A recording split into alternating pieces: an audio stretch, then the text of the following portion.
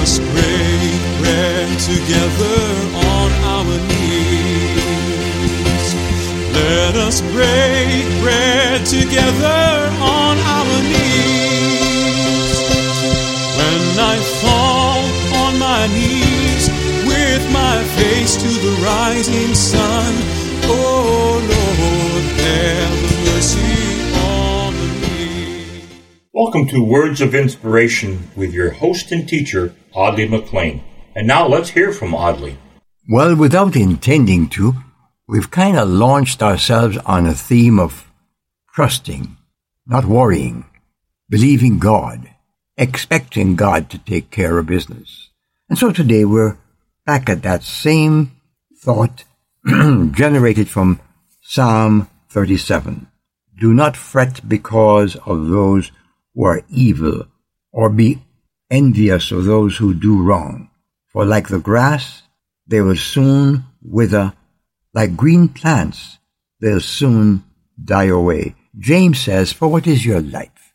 It is even like a vapor, which is here today and blown away tomorrow. And when I thought of that word vapor, I thought my life could be a vapor, for good or for ill. I could be a fragrance, or I could be a stench. And I want to encourage you to seek the fragrance of the presence of the Lord Jesus. The Bible says he was full of grace and truth. And I'm afraid that sometimes I run into people, or I take a position of the correctness, the truth, dogmatic, doctrinal, legalistic. I want to encourage you, friend. Lean away from that. I remember sitting with an old saint of God many years ago. I was a young man, and he was at that time about my age and in frail health. B.M. Nottage was his name, from the Bahamas, and one of the first black preachers among the Brethren Assemblies in the United States to establish churches in the Midwest. And as I spoke with B.M. for those few moments as he lay there on his couch, he said, Brother McLean, and he brought to my attention a quarrel between two groups of ministers back in the city of New York. And he said, and trying to snap his weak fingers, but incapable of making them snap, he says, and they're fighting about things that aren't worth. And he tried to snap his fingers.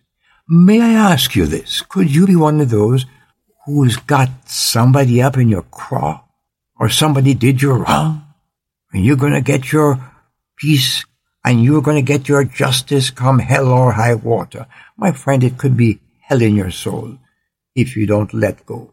That person probably doesn't even know that you're this angry about it. And you are destroying your physical, mental, emotional, and spiritual well-being because of somebody's stupidity. Are you going to be as stupid as they are? Are you going to be as ugly as they were? My friend, you don't have to do it.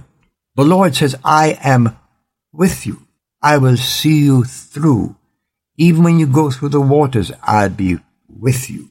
So today, one of the keys to living a worry-free life is knowing the will of God. And Paul says in Romans chapter 12, in order to know the will of God, you've got to surrender to the call of God.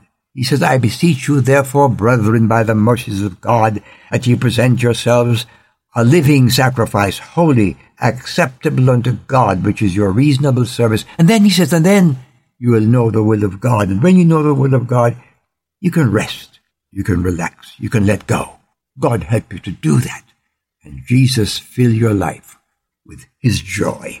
Amen. I've wandered far away from God. Now I'm coming home. Words of Inspiration with Audley McLean is a ministry of Harvest International. You may write to Audley at Harvest International, Post Office Box 6690, Ocala, Florida 34478.